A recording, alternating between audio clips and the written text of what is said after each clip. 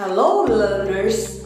Welcome to this exciting podcast episode today. I am your teacher podcaster, Marites Serrano from Santa Praxedes Central School. I am indeed glad that you're with us because this podcast is especially designed for you. Fasten your seatbelts as we explore the world of a new and exciting learning experiences. But always bear in mind, my dear learners, to observe our health protocols like wearing of face mask, face shield, sanitizing of hands, and maintaining social distancing to prevent the spread of COVID-19 amidst this pandemic. So, are you ready, guys?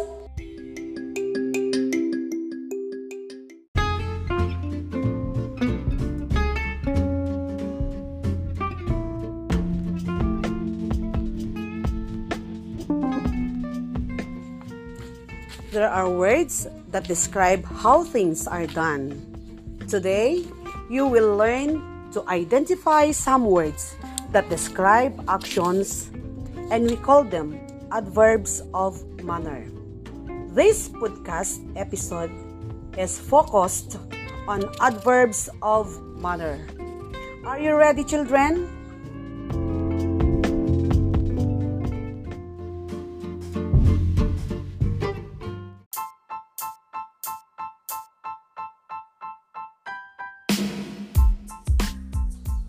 Adverbs are words that describes a verb, an adjective, or another adverb. Adverbs of manner tell how things are done.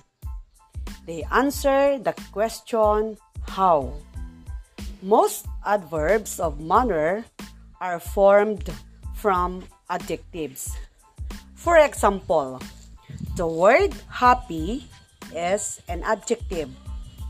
It becomes happily in adverb of manner. What is the adverb of manner of the word happy? Very good. The correct answer is happily.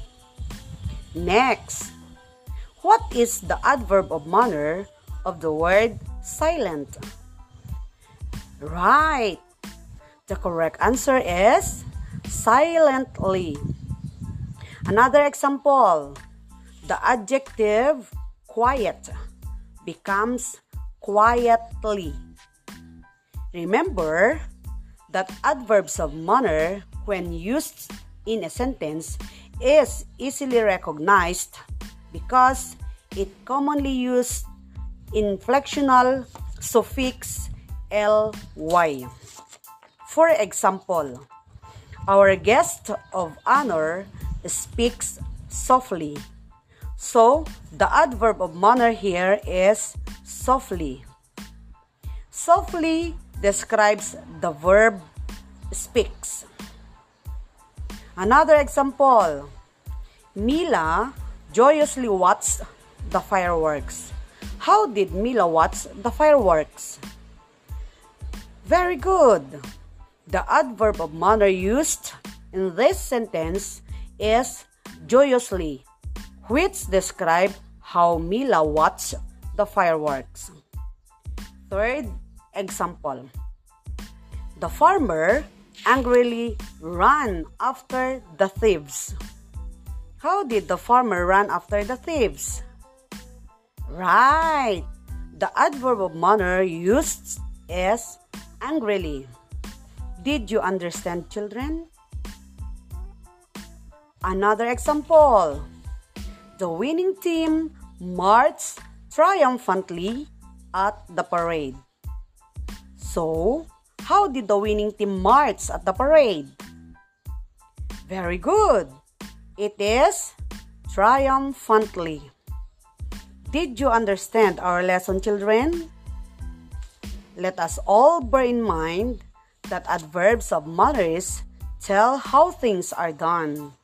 They answer the question, how, and easily recognized because it commonly used inflectional suffix ly.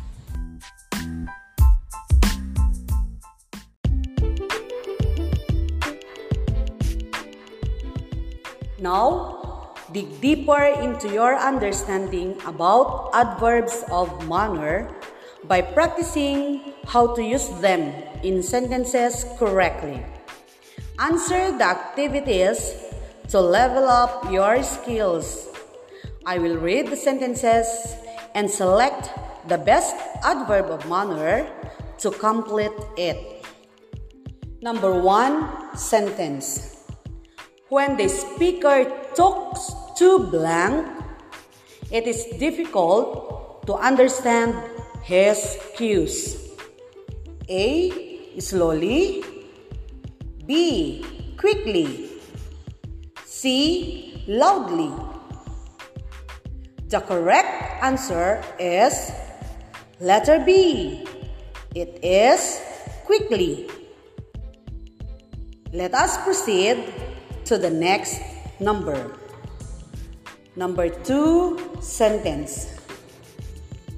The chair blank followed the directions and hand signals of their conductor. A. Goodly. B. Easily. C. Well. Yes, correct.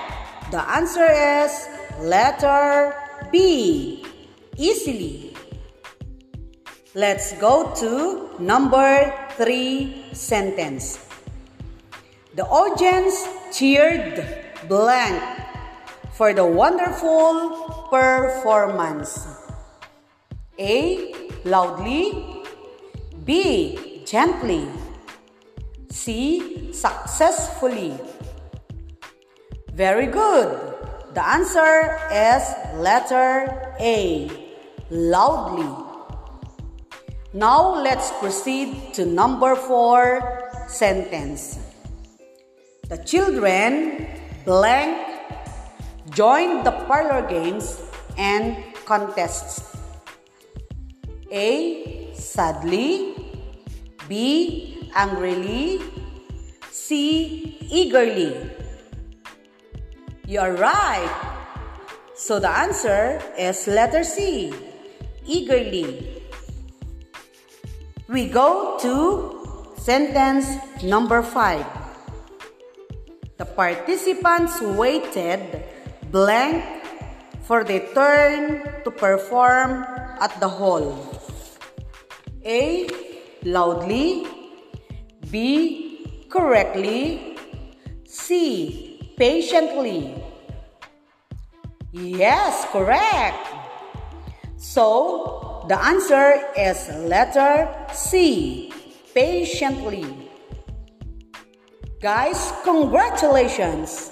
Keep it up. You did a great job in accomplishing these activities.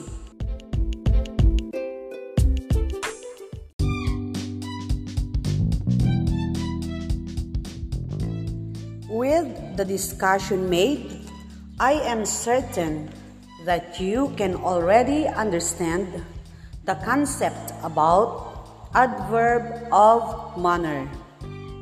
Bear in mind that adverb of manner tell how things are done.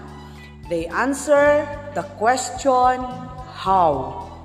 Most adverb of manner are formed from adjectives. Adverbs of manner used inflectional suffix ly when used in a sentence.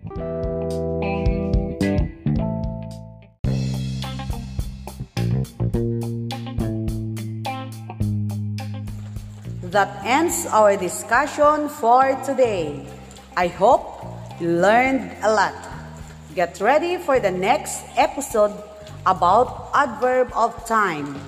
This has been your podcast teacher, Marites Serrano, leaving you the message: the great aim of education is not knowledge, but actions. Kids, I would appreciate much if you rate, like, and share this episode. And of course, leave your comments in our group chat. You can also message me personally in my messenger with the name Marites Tauyan Serrano or my mobile number 0967-302-5933 for Globe subscriber. Be with us again on the next podcast episode. Thank you for listening, kids. Stay safe always. Bye!